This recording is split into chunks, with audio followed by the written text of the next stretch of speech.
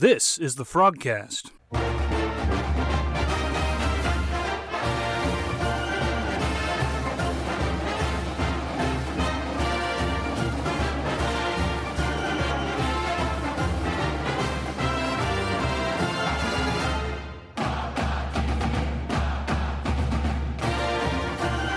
Hello, everyone, and welcome to the FrogCast. We are recording this on Sunday night, and we just had probably the worst moment in baseball fandom history that I have, at least since I started following it. We're going to talk a lot of baseball tonight with Jeremiah and with Daniel. We're going to talk about the Big 12 and the draft, especially TCU. We had a recruiting camp that took place today that Jeremy Clark's going to fill us in on. That and a whole lot more on this episode of the FrogCast. Well, we have had a lot of cries from our fans that we would talk about baseball, and earlier this week we said, hey, let's just have a show where we do nothing but baseball and give it a lot of focus and talk about either great timing or terrible timing. The Frogs lose. All we get's a field goal. We give up 3 touchdowns to Texas Tech out there in Lubbock, lose the series 2-1. Well, we're got a lot of questions to talk about. Daniel, let's just start with you. I know you watched this. We were texting during the game. Just what's your first guttural response watching us get curb stomped by Texas Tech? Oh, it sucks. It's more frustrating than even the Baylor game that, they got killed in. It's very confusing. It's very frustrating. I don't know what it is exactly. There's things that are specifically not happening, like Barzilli and Watson, they can't hit. But then there's random pitching that just does not work. And then there's random pitching like Nick Lodolo the other night who, threw a gem. And there's no consistency. And I cannot, for the life of me, quite put my finger on what the real problems are. I see. Well, I don't know the underlying issues. There's something not right because sometimes they're hitting, sometimes they're not. Some people come in. Slumps happen. Scout had a real bad slump. He came out of it. Now he's on fire. But some of these other things, like Barzilli and Watson, they're just not getting it done. But then the pitching's not getting it done. But then sometimes it is. I don't know. It's driving me absolutely insane. And then today was probably, like you said, the lowest point that I can remember, at least off the top of my head. Absolutely getting crushed by Tech. And not only that, losing the game before that on basically a 3-run home run. It's just been really rough. And I can't say I'm too confident going forward. I think you summarized how a lot of us feel. It was frustrating to watch. If you just go back over the last few weeks here, you go back to the West Virginia series, we drop 2 in Morgantown. We lose 2 one-run games. Then we come back and we take 2 from 3 from Baylor, but we give up that 16 run. We lose 16-5 in that middle game, then lose to Stephen F. Austin, and then you kind of just felt this weekend coming, no matter how optimistic we were. Jeremiah, I know you're a big TCU fan. For baseball, and I know you're a big baseball guy. Just watching that game today and just what you've been able to feel from the team the last couple of weeks, put your finger on it. What are you seeing? What are you feeling about TCU baseball just in the last couple of weeks?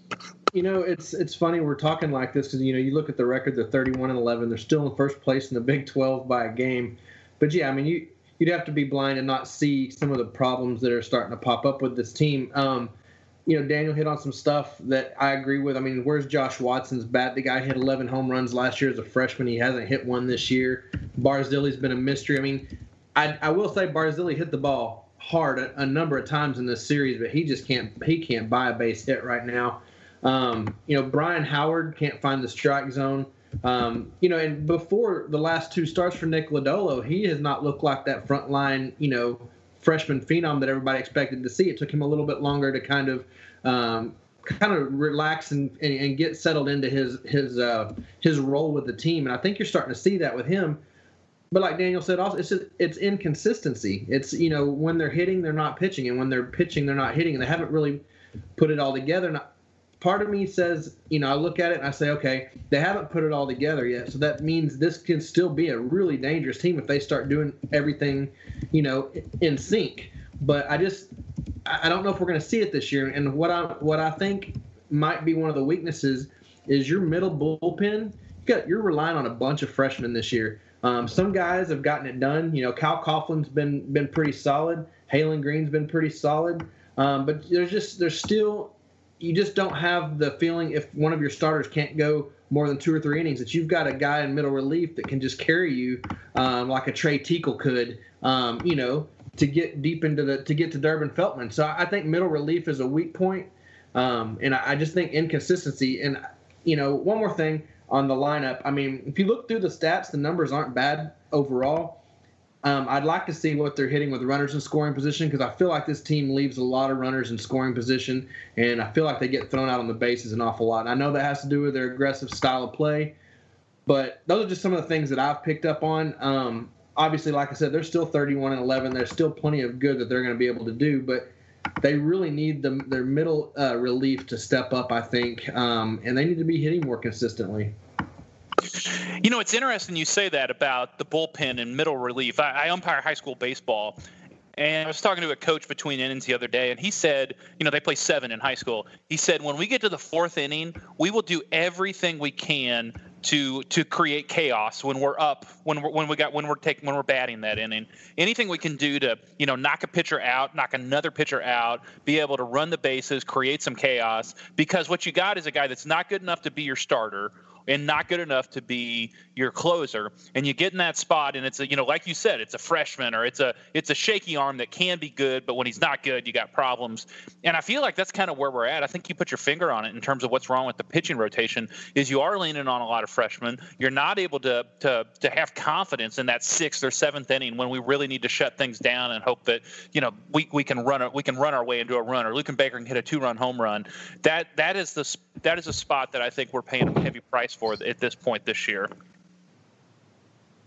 Well, I'll just ask you two guys again here. Let's go through a couple more questions that I know you guys have a lot of content on. So Jeremiah, let me just start with you. What do we know about the Big 12 right now? I mean, Tech has clearly got our number. Where do you think the Frogs stand in terms of the rest of the Big 12 if you just kind of took a snapshot over the last couple of weeks? Because I know we're still in first place. I know the Sooners did us a favor today, beating West Virginia, and next weekend West Virginia and Tech play, so that's going to help us out. But where do you see the Frogs fitting in? If the Big 12 tournament was this weekend, where do you see us lining up with everybody else? I still think TCU is the team to beat.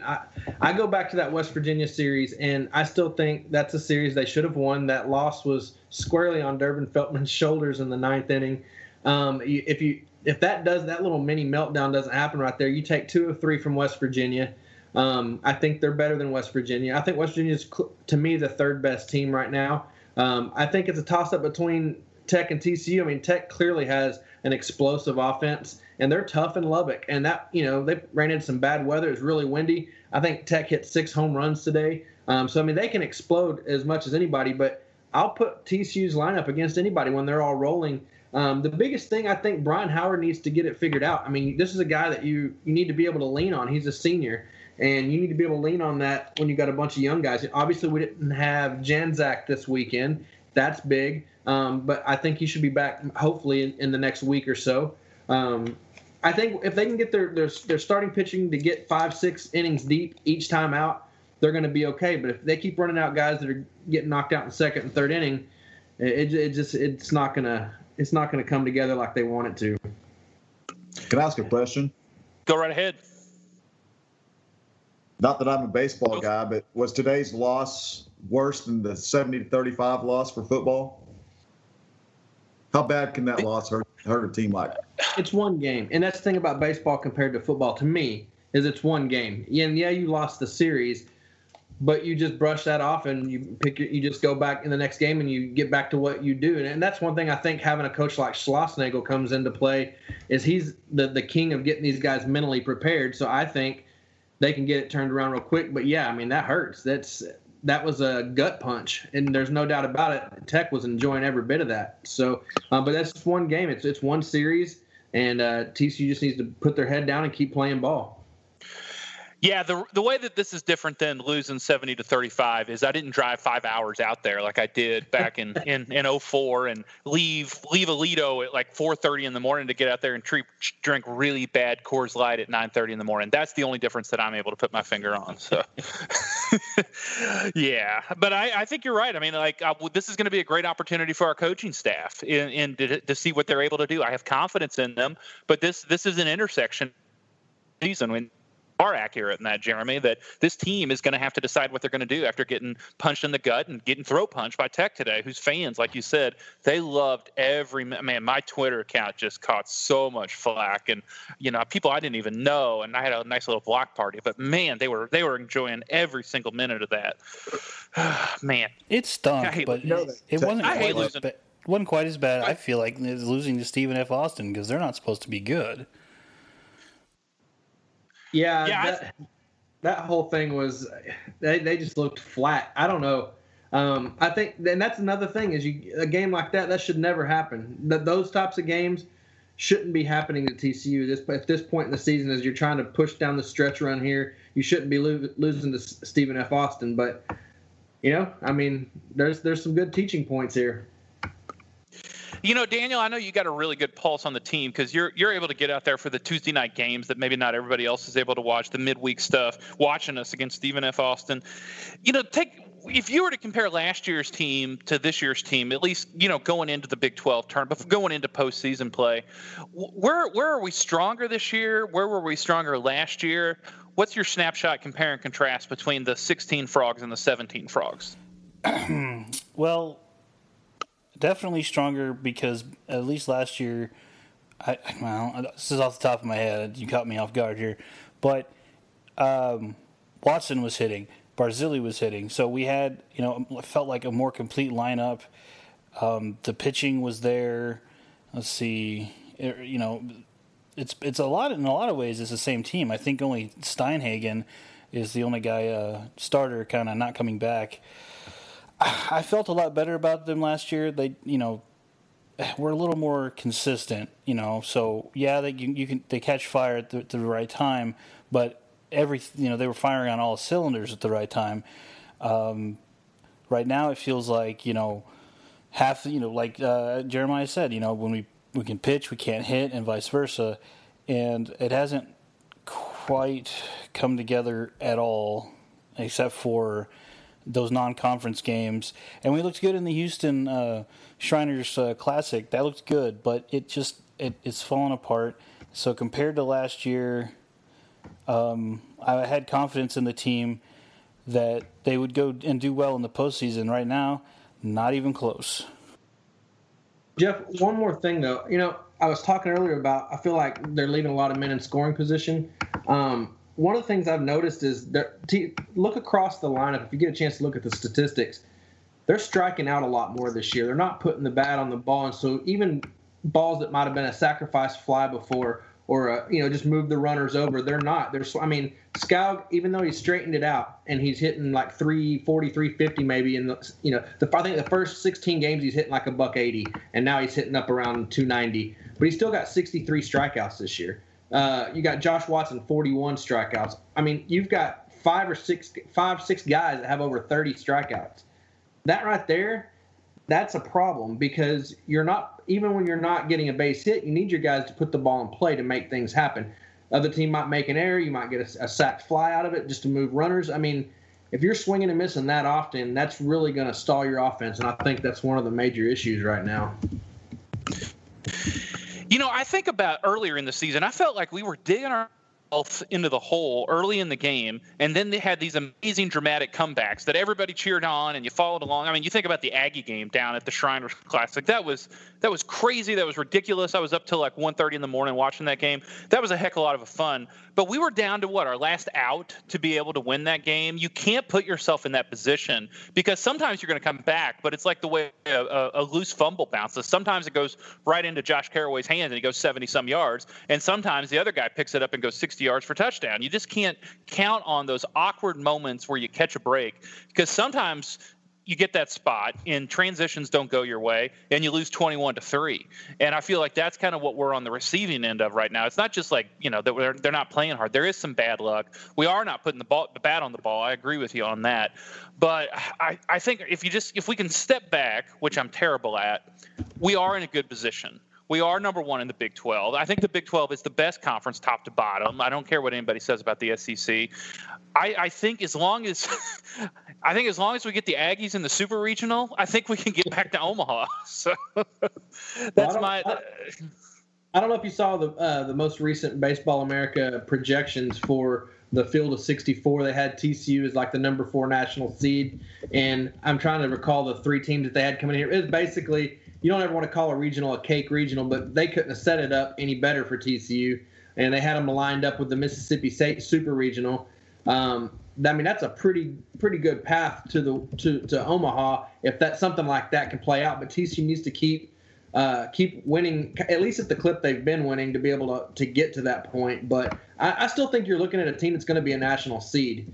I mean, you're still going to look at a top 7 team here, in my opinion, by the end of the season. They just got a couple of things they need to work out. When they're rolling, when they were during that 14-game winning streak, they weren't doing everything great then, but they just kept figuring out ways to win games. But I think they're going to be okay. But yeah, it's a rough patch right now, and it's hard to watch because it's not what you're used to seeing. I don't recall a 21-3 loss since I've been watching TCU baseball. So it was a rough weekend, but it is just that. It's just one weekend, so they can straighten it out. One thing that's killing me, it's getting behind in the count. They don't seem to attack and get on the pitcher early in the pitch count. It's like perhaps the strategy, it's the only thing I could think of, is they're trying to extend their at-bats to take out the starting pitcher, by the 4th or 5th inning or something like that. Because that's one way they were winning games during that long stretch, is by once they got past the starting pitcher, then they were able to hit once they got to the bullpen. But they're getting down, they'll stand there and take 2 strikes before they really start looking like they're engaged. Now, I know they almost always take the first strike, and I guess that's just Mosiello's style, hope it's a ball. But it's almost like, people have figured this out, and they're standing there and they're taking strikes, and then they throw them some high cheese, and like Scow will swing out of his shoes at that stuff, and that's just not helping at all. It's contributing to the crappy losses like today. One more thing I want to say is, here we are. Tomorrow's May 1st. When was the last time you saw a TCU pitching staff with a 4.26 ERA on May 1st?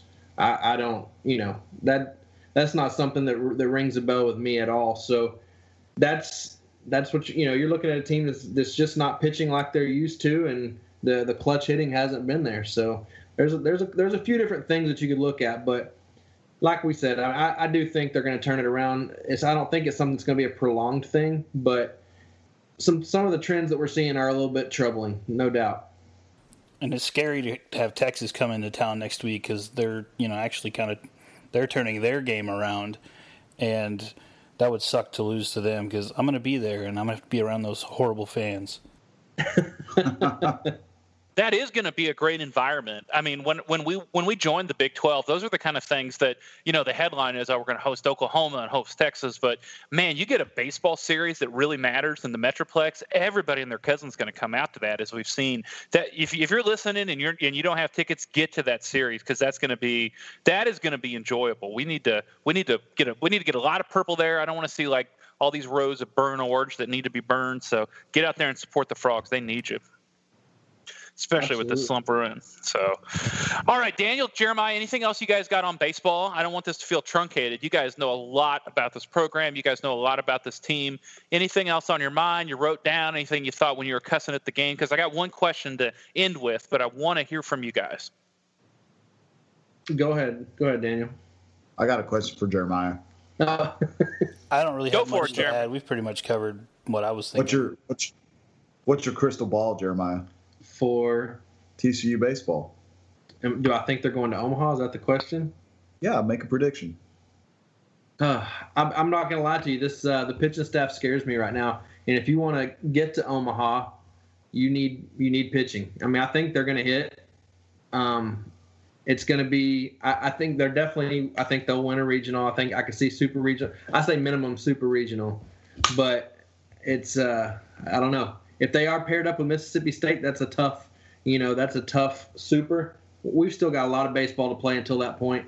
But if they don't turn the pitching around, I don't see them making a run to Omaha. Yeah, I agree with that, but I'll be interested to see how we can turn that around. If we can win this series against Texas and then take 2 or 3 at Norman, I think we're going to be in a good spot to be able to make a deep run. And then, to get to Omaha, you got to have awkward luck. I mean, just, go back to that extra inning game against the Aggies and what's it, 15. You got to get a break. And I think what about we can get the NC State game a couple of years ago? Yes. Oh my gosh. How many innings was that game? I think that one just went 9, but didn't they score 8 runs? Yeah, they scored all the runs right there towards the end of the game. Inning. And that was just NC State walked a bunch of people, made a bunch of errors, and just it was the craziest thing I've ever seen. Okay, was that what was the? I'm not the obsessive fan like you two guys are. What was the game that went 22 innings or 21 innings? Houston State. Sam Houston State. I even know that one, Jeff. Come on. That was interregional. I fell asleep on the couch. I just remember that. That's where the woo comes from. I know that's where the woo comes from. I had a 1-year-old. My little one was 1 at the time, and I was up doing duty, and I just fell asleep, and I couldn't stick with it. So I know I'm a terrible fan. Y'all don't want me to go to a baseball game because I will shoot the woo birds. Oh, no. That's what makes us distinct, man. No, that's probably the worst thing for TCU ever in the history. No, I don't care. it's Y'all not. Slam me all you want. So I don't care. Message me, private message me, DM me on Twitter. I don't care. It's the dumbest dang thing I've ever heard. It is. No, it's not. The worst thing in TCU athletics history is Frank Wingan. Come on. So I don't want to hear it. All right, here's my question for Daniel.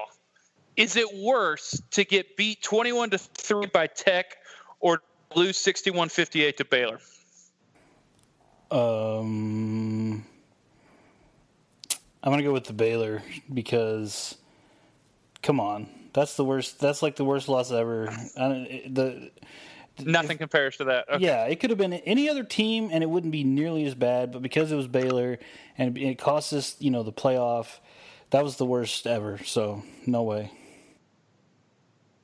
Fair enough. I'll agree to that.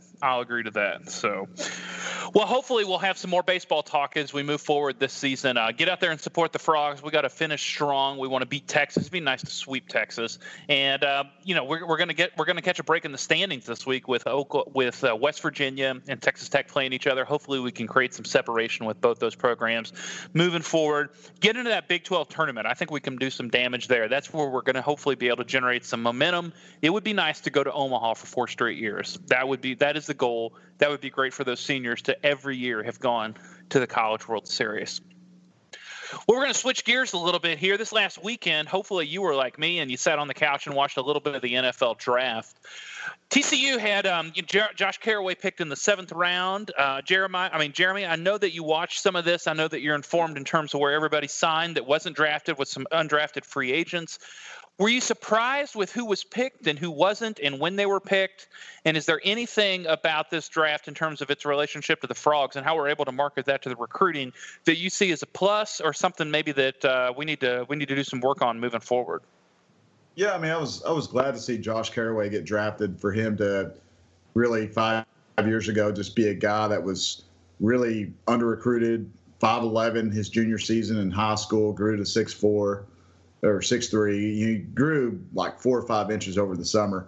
But, that was a guy that was originally a gray shirt offer, and then all of a sudden he gets an offer. But, it's a funny story because I don't know if I've told it before on this podcast, but Gary kept talking about Josh Carraway that spring, how he was going to be able to come in and give them depth. Well, understanding he was a gray shirt, he wouldn't be able to do that until January. So finally I asked Gary one day if he was a scholarship player, and he said he was. So I called Josh for an interview to get his reaction about being a scholarship player instead of a gray shirt. And he was like, I'm a scholarship player?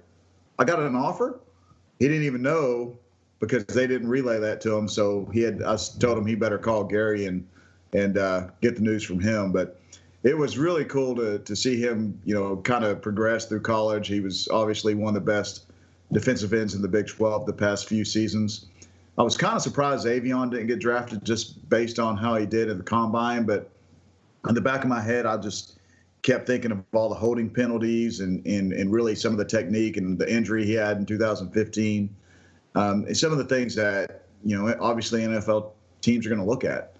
But guys like Denzel Johnson and Deontay Gray signing, that was big for them to be able to continue their careers. I think Denzel is going to have a chance to make an impact, and Deontay is going to have a chance, I think, through special teams. I mean, he's going to be one of the fastest guys on the team. He ran hand-timed around a 4.38 at the TCU Pro Day. So I think for a guy that's trying to make a team, he's going to really come in and play special teams, be a gunner on punt teams, be a good returner. I think the fact that he did play a lot of special teams at TCU is going to really help him. And, you would like to see some of those guys get drafted to kind of booster TCU's, I guess, the way they've had their players drafted in the last few years. But, it is the 9th consecutive year a player on TCU's defense has been drafted, and that's something they can sell. And obviously, with those guys in camps, it's obviously something they can sell to recruits too. They've still got a lot of players in the NFL right now, and I think it's going to continue.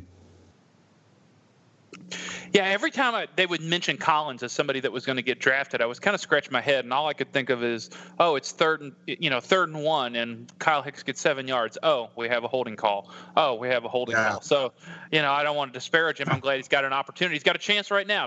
He'll make the most of it, I hope. But that was not the guy I thought would be a target of the NFL draft. Well, I mean, you guys saw the same thing I did. He was, they show Mel Kiper's top 10 available pretty much throughout the whole draft.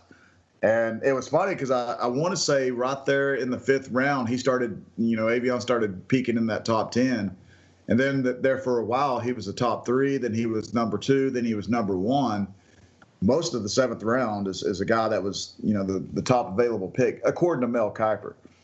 So I was thinking maybe he's going to get picked up by someone in the late rounds. But I actually thought that, he may have a chance just based on the combine that he would get picked before Caraway, because I'll be honest, Josh didn't have a really good TCU Pro Day. He didn't test, and he really didn't excel in the individual drills. He had a lot of trouble catching the football, had some trouble with some misdirection drills. I mean, it was not the greatest of TCU Pro Days that I've seen, but I'm real happy for him to have a chance to go and play at Tennessee. And Denzel's, that's a pretty cool thing for him too, because he's always had a chip on his shoulder. Didn't really get highly recruited out of high school. Now he's going to have a chance to go prove some people wrong again, and this time it's going to be in the NFL. Great kid. He's going to be up there, be very coachable, willing to learn, and he's another guy that's going to really have a chance, since he played so many special teams for TCU. He'll have a chance to make an impact up there for the Titans as well.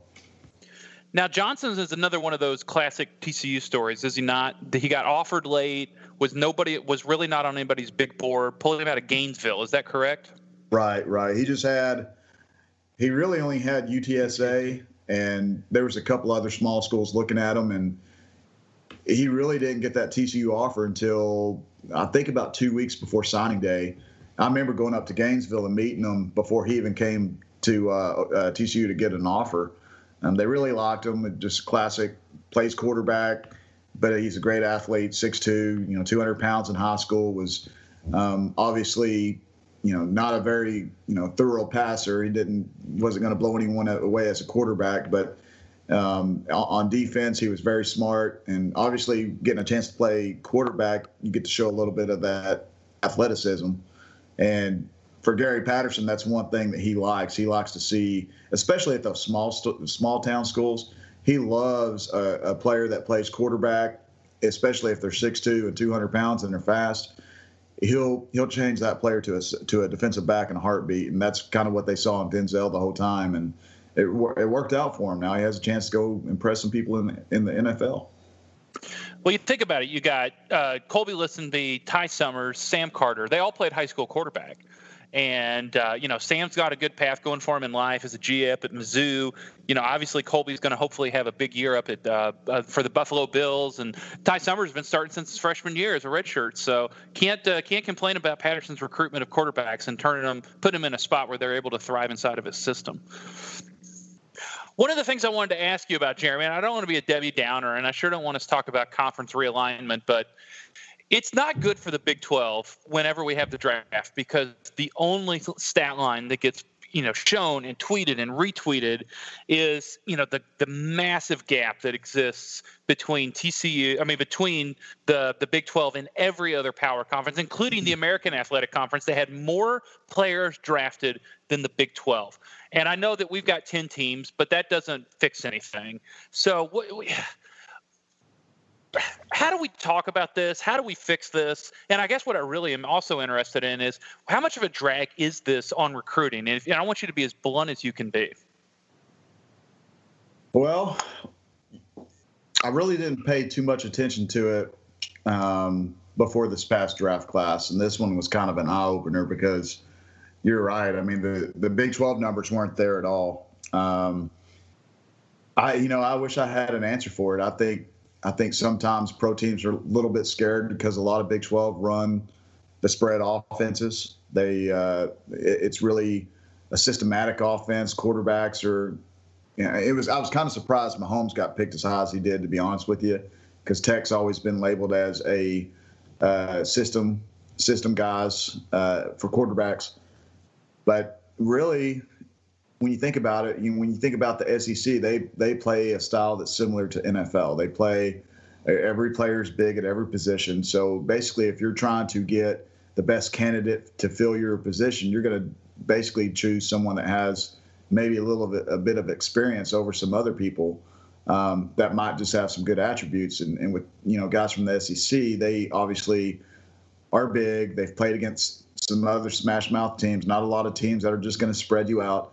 And, I think that's kind of hurting the Big 12 right now because really, if you think about it, the really only positions right now that are just excelling are receivers. And I was quite honestly a little bit shocked that guys like Katie Cannon didn't get drafted. I couldn't believe that. I mean, Katie Cannon was one of the best receivers in college football 2 years ago. And, for him not to even get really looked at, I mean, it was shocking to me. But in previous years, the Big 12 has had, a pretty good run. They need to get Texas, whether you like them or not, they need to have more guys getting picked. I think this next class you'll see some more of that because Texas has some pretty good athletes coming out that are juniors if they come out early. I think they'll have a chance to get drafted. TCU's going to have some guys that have a chance to get drafted next year. Baylor, who's to say what they're going to have? I mean, they have a lot of question marks down there. West Virginia might have some guys. But, the thing I think about most, Jeff, is just the way the offenses are nowadays. You really don't have the 6'3", 250-pound linebackers in the Big 12. Those are obsolete now. You don't have the big, just 6'4", 6'5", 330-pound defensive tackles. I mean, you really, it's really a speed league, and like it or not, pro teams, they like the big muscle league. I mean, you really have to be, for most, minus the guys like Cole Beasley and the guys from the Patriots. I mean, some of those guys just don't. You don't have to have the size, but for Big 12. All they talk about is speed, and that's why I like even a guy like Kevontae Turpin. I fear that even though he's so good in the Big 12, does he really translate to an NFL type receiver? So, just my 2 cents on the whole deal. I've got a question. Go ahead. The Big 12. I'm trying to remember what other school it was. I know TCU. What did they have? 8 seniors this year? Yeah. Okay, 8 seniors. You had. Out of those 8, 1 guy was drafted and 3 signed as free agents. So 50% of your seniors. I mean, that's a really down year as far as your numbers go. If you turn it around, if TCU's getting 4 or 5 guys drafted this year instead of 1 because you have your regular 18 seniors graduating or whatever it is. And then there was one other team that was like that. Was it Oklahoma State, or do you know? Yeah, Oklahoma State had a lot. There was one other school that had very few guys. So you add 6 or 8 more draft picks. It doesn't look quite as bad, but yeah, I mean, there's no denying that it's less than the other conferences. I think Jeremy hit on it with the size of the guys. I think that has a lot to do with it, but I just think it was also kind of an anomaly just for the numbers point of it from a couple of schools this year having very small senior classes too. Yeah, that's a really good point too. And Jeff, you said, it shouldn't matter because Big 12 has, obviously less teams than other Power 5 conferences, but people aren't going to look at that stuff. All they're going to look at is the bottom line and how many numbers there are for each conference. But I will say that was, I even tweeted about it. It was pretty cool to see, Patrick Mahomes go as high as he did, just because I think it looks good for the Big 12. And I think moving forward, going into the next couple of classes, that more Big 12 players will be taken. I just think it was, just like Jeremiah said, just a low, just pure numbers coming out. I just think it was a low year for the Big 12. And, hopefully the trend changes the next couple of years, and I think it will. One of the guys I follow on Twitter that is a great writer, if you don't follow him, Alan Kinney, who covers OU, but he's got a pretty unbiased mind and has a Big 12 perspective on a lot of things. And he just tweeted this afternoon. He said, "I'm putting together top 25 NFL draft prospects from the Big 12 next year. It's about as ugly as you would imagine. I'm at 13, and I feel like I'm already beginning to stretch big time. After Malik Jefferson, who is at all a potential first-round pick." And I don't disagree with that, but you talk about system. Malik Jefferson was obviously a massive get for Charlie Strong. Is a great athlete and probably thrive in the NFL, but he hasn't done jack squat in the Big 12. He is not designed to shut down the offenses. I mean, I think one of those Turpin touchdowns back in 2015 is where Jefferson got caught in the slot against Turpin, which is just a joke. He can't do that, and that's what they're needing him to do in this league, and the linebackers have to do in this league, but those are not linebackers that translate to the NFL. So there is clearly a schematic hiccup in terms of what we do and how that translates into the NFL, and I just don't want it to pay a heavy price on the recruiting trail, and that's always my fear and what I got an eye towards on a weekend like this. And that's one of the things I talked about during the whole recruitment of Baron Browning and Anthony Hines is it's not just a TCU thing, it's a whole Big 12 thing, because I think the last time a linebacker from the Big 12 got drafted in the first round was Derek Johnson out of Texas. I think, golly, I don't even know when it was, 10 years ago almost, when Derek Johnson came out and got drafted. That's the last linebacker that was picked in the first round by the NFL from the Big 12. So it's not just a TCU thing, but you're right, it's an entire Big 12 conundrum. And that's surprising because you got – Bob Stoops, like him or not, he recruits like he's recruiting in the SEC. He recruits big players, but it's just when you look at all the talent that we've been able to see just within the last 5 years with TCU playing in the Big 12, it's amazing that you don't see more defensive players getting drafted, especially cornerbacks, because they're tested so many times during a game. But I think with the way the recruiting has really amped up in Texas the last few years with the back to the 2014 class, you're starting to see a lot better defensive backs coming out, linebackers too. And as long as those players go to Big 12 schools, I think you'll have a chance to see some of those players get picked pretty good by NFL teams. It's like, but they just got to stay in the Big 12. I mean, Solomon Thomas, look at him, and Jamal Adams. I mean, two guys in the Metroplex get picked as high as they did, but obviously they didn't play for Big 12 schools. But had they played for Big 12 schools, you could bet they probably would have been picked in the same area. Well, that's something to keep an eye on going forward. So that's and Myles Garrett. Sorry, Myles Garrett, the stinking number pick in the draft. Yeah, so. Yep. Yeah, just any of those three guys go to Big 12 programs, they're still getting picked the same way. I think you're probably right. I will not derail us, but I will just say it took a lot of restraint to not reply to Devontae Fields' comment about how he wishes he'd never gone to TCU. Wow, he could have been picked second or third round if he would have kept his crap together. So I don't want to hear it. That's all about having accountability. Yes, it is. Apparently he doesn't have any. I know. God bless that young man. He needs something in his life, and it's clearly not there right now because, oh, my gosh, does he have talent? So how would you like to be a quarterback with him one end and Myles Garrett on the other? Thinking about that in Arlington, think about that at TCU. So there's probably some guys in Weatherford that are still haunted by Myles Garrett's 12 sacks in one game. I was about to say, if you watch Myles Garrett's highlights, it's just basically the Weatherford game in high school when he had like double-digit sacks. Yeah, in one he game. literally had 12 sacks against Weatherford one game. Wow. Well, we're going to move towards the end here. Jeremy, give us a quick update here. You were out at a recruiting at a showcase today, for a lack of a better term. Tell us where you were, what you saw, and what would be of interest to TCU fans with some of the high school prospects that you got to see up close and personal.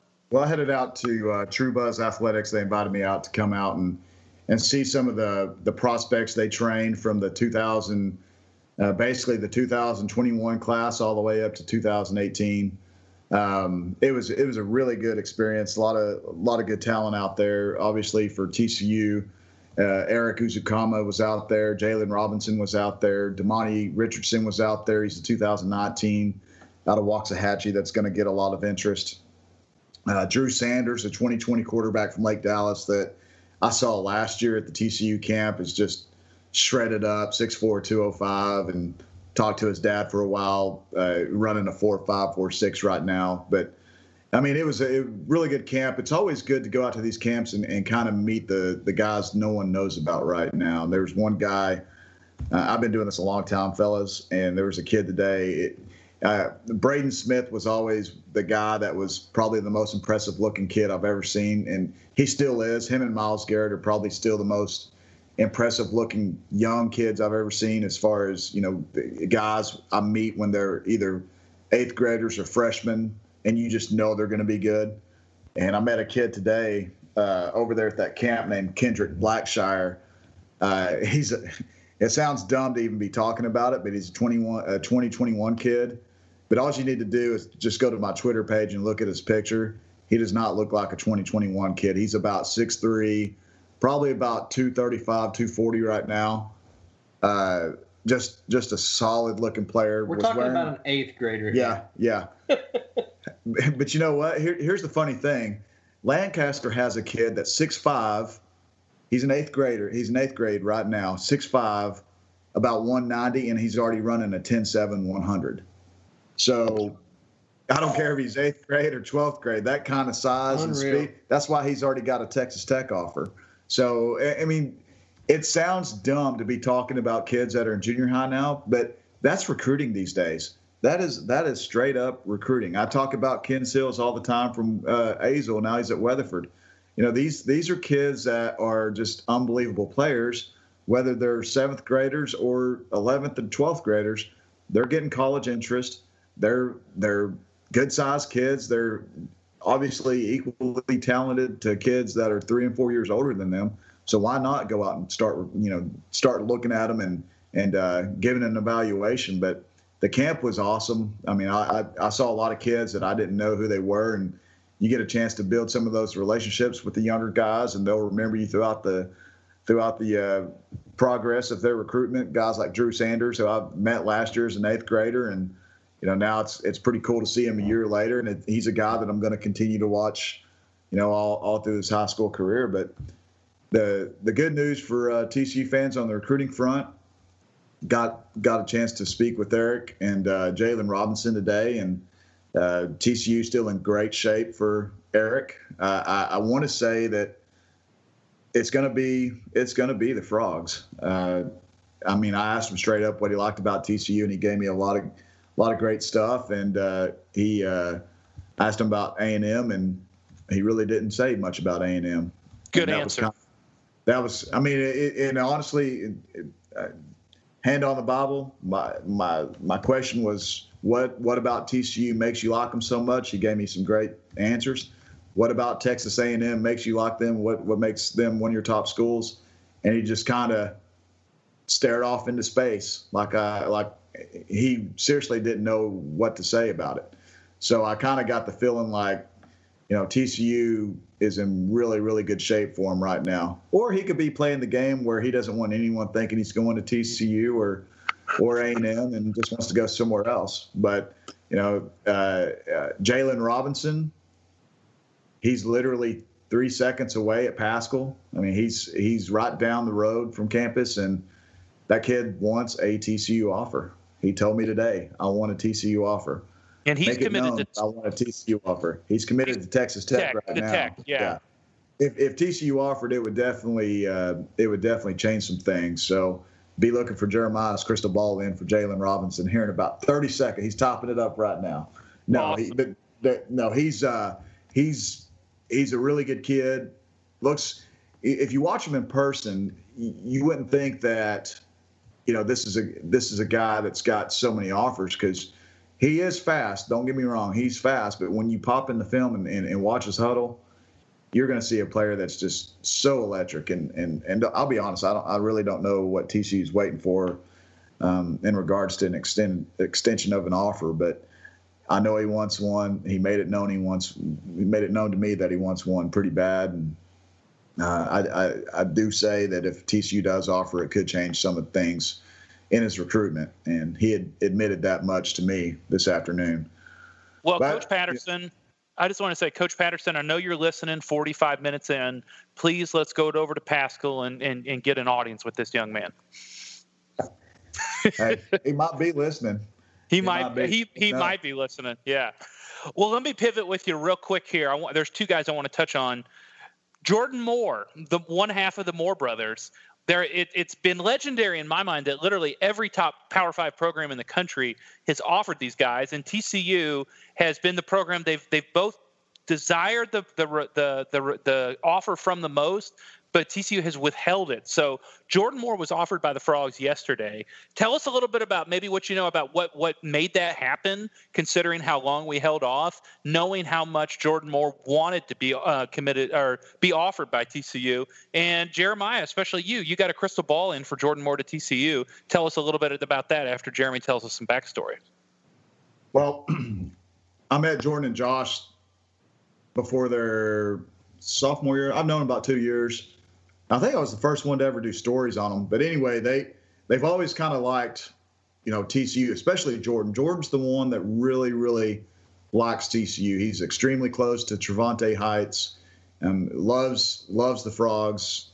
I think if TCU would have offered a while back, he probably would have already been committed. I do know he's seriously thinking about the Frogs right now, and he is going to visit. The reason why the offer came so late, and this is just another point for people that think that TCU is just going to offer kids because they're getting so many offers.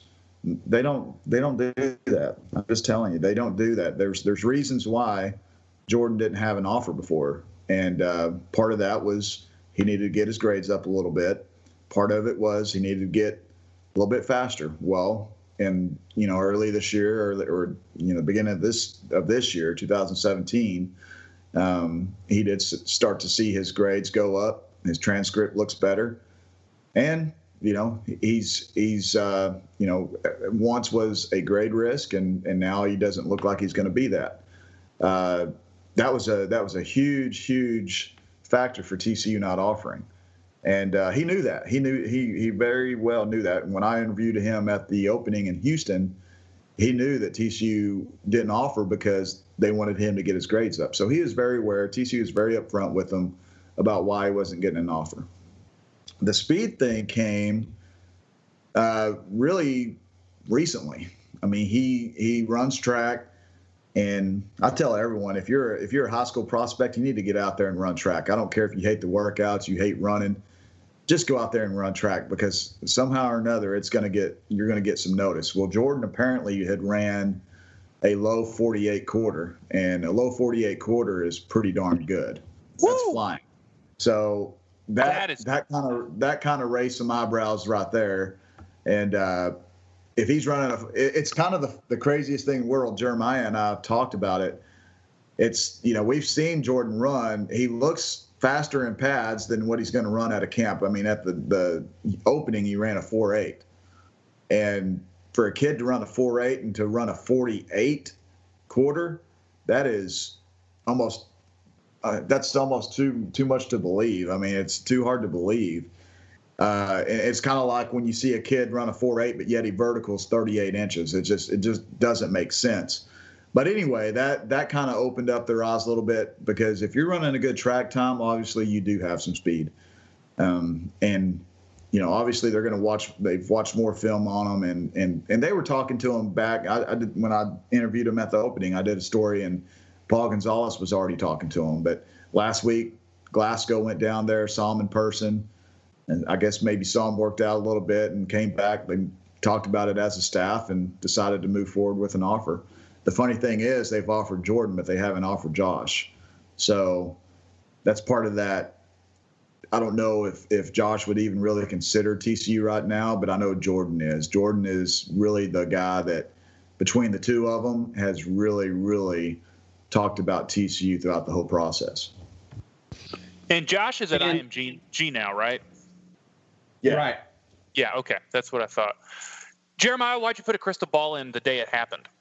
Yeah, so it's funny. I missed it right whenever I guess Jeremy had tweeted out that he got the offer, and I missed it. And then I checked my direct messages, and Jordan had sent me a message. He said, "Hey, go look at my Twitter."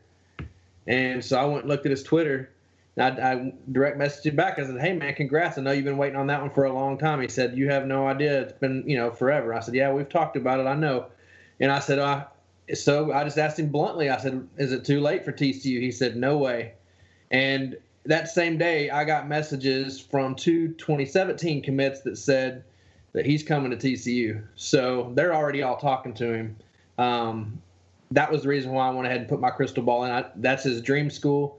I think that eventually, I'm not sure how long it'll take, but heck, it might happen when he comes up to visit TCU. Who knows? I really don't know.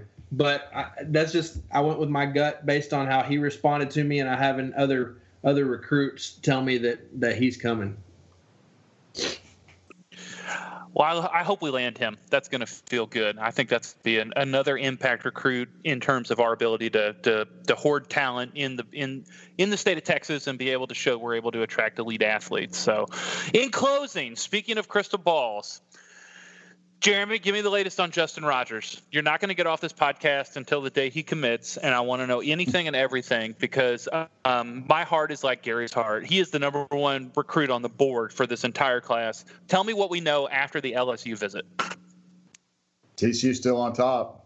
It was funny because I love it. I'm going to open a beer. I talked to EJ today, and EJ had put in a crystal ball for LSU, and so we were kind of wondering what was going on with that. And he said, he told me today, he's laughing about it, that literally not too long after he had put the crystal ball in, the same guy had called him and said, "Listen, TCU is leading that thing. I was wrong." The guy admitted that he was wrong to EJ. And, it's one of those deals where it's almost like he knows where he's going already. I mean, I'm pretty confident that he's already recruiting for other players. I know Slade Bolden is one of those kids he's recruiting, and you got Darius Washington. You got the kids out of Evangel. I mean, he's already actively recruiting a lot of those kids. The brothers actively recruit. I mean, he's over on LSU's board just pissing off Tiger fans left and right because he's posting all kinds of stuff about TCU. And that's what happens though when you actually just don't recruit the player and you actually go out and recruit the family. And TCU's done a great job. Sonny Cumbie, Rusty Burns have done a fantastic job recruiting that family. And they always sell family when they go out and recruit these kids. And that's a big reason why when you have these junior days, you don't have droves and droves of kids coming up there. You don't have 80 or 90 kids. They want to make it, I guess you could say, just more one-on-one, not only with the player, but just with the entire family. And it for recruiting, that's what it is. You're recruiting the family. You're not recruiting the prospect as much as you are the family. And that's one thing Justin has always told me is that they've recruited the family well. My brother loves them. My mom loves them. My dad loves them. Everyone in my family loves TCU. And I've never had any reason to back off that. You just, no matter what, LSU, North Carolina, and some people even think LSU may not even be in it as much as people think. It's one of those deals where it's going to be fun to see the top quarterback in the state of Louisiana leave. And it's really a win for TCU over LSU because let's not make a mistake about it. LSU wants Justin Rogers. He's their top guy too. Yeah. So this isn't one of those deals where LSU can say, well, we didn't really want them. They know they wanted them, and TCU's likely going to win that game. I'm thinking about going down there for the spring game to see him and Terrace. I'd love to kind of pick their brains a little bit. I know EJ's going down there here in the next week, so he's going to have probably an update from Justin and Terrace too. EJ Holland will. So, I mean, it could be an exciting month here for TCU. I want him so bad. I think he's got so much ability, not only for this recruiting class, but for the Frog offense going forward. So that's a great compliment. Being able to beat LSU is exactly what we want to do. That's going to be a huge skin to hang on the wall. And I think what he will bring with him is just as important as what he brings. I can't wait to see him commit. May 31st, right? That's his announcement date, his birthday? Yes. Yes. So that means he's like one of the youngest kids in his class. Yeah, he's 16 years old. Yeah, he's young, man. You're talking about a guy that if he was a 2019 kid, he'd probably be the number one kid in the country. I mean, that's what's funny about it. I mean, he's just an amazing kid. He's going to be a great ambassador for the university wherever he goes. And it could be one of those deals where you may not have all the quarterbacks on TCU's roster that you're going to think you're going to have by the time he gets here. It may be his and Sean's show by the time Justin's a sophomore.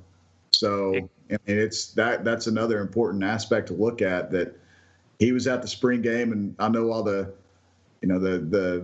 knee-jerk fans were like, no recruit's going to be impressed with what they saw on offense. I believe the contrary. I believe any recruit that saw the offense and saw some of the receivers making drops were like, we need to come here because if we can catch the football, we're going to play. Or if you're a quarterback, I need to come here because from the looks of it, they're relying a whole lot on Sean and not a lot on the other younger guys.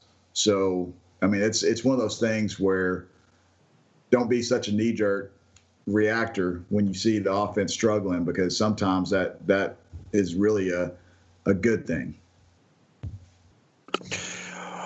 I can't wait. I told Jeremiah this week we're going to do a show on Justin Rogers' commitment when it happens. So everybody go ahead and clear your calendar for May 31st. I think we're going to do a show that day. I will be excited.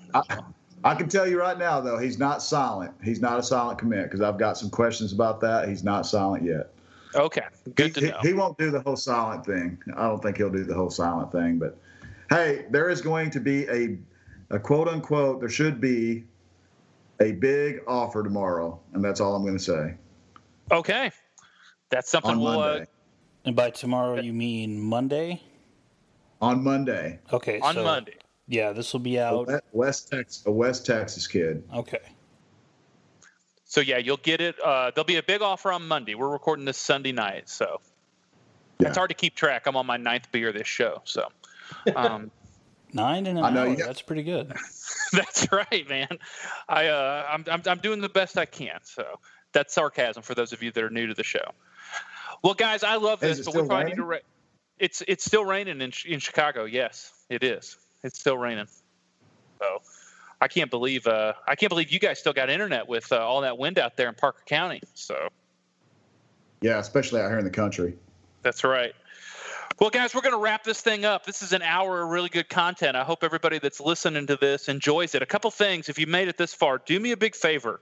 Go to iTunes and rate our show. Give us a 5-star rating, which, of course, from recruiting we deserve. We would love for you to be able to help spread the word about this show. Every time you rate it, it shows up higher up the searchable list when people are looking for good college football podcasts. We love for you to go and rate our show. You can find us on iTunes. You can find us on Google Play. As always, you can find us at thefrogcast.com. And if you're not yet, what in the hell are you waiting on? Go join Horned Frog Blitz. Go to hornedfrogblitz.com. TCU 24/7 recruiting site. You got good community. You got a place to keep in touch with everything that's going on with TCU recruiting, as well as just a great chance to interact with some Frog fans that consume this at the addictive rate that I know the rest of you do. So for Jeremy and Jeremiah and for Daniel, I'm Jeff Mitchell. Thank you so much for listening to the FrogCast.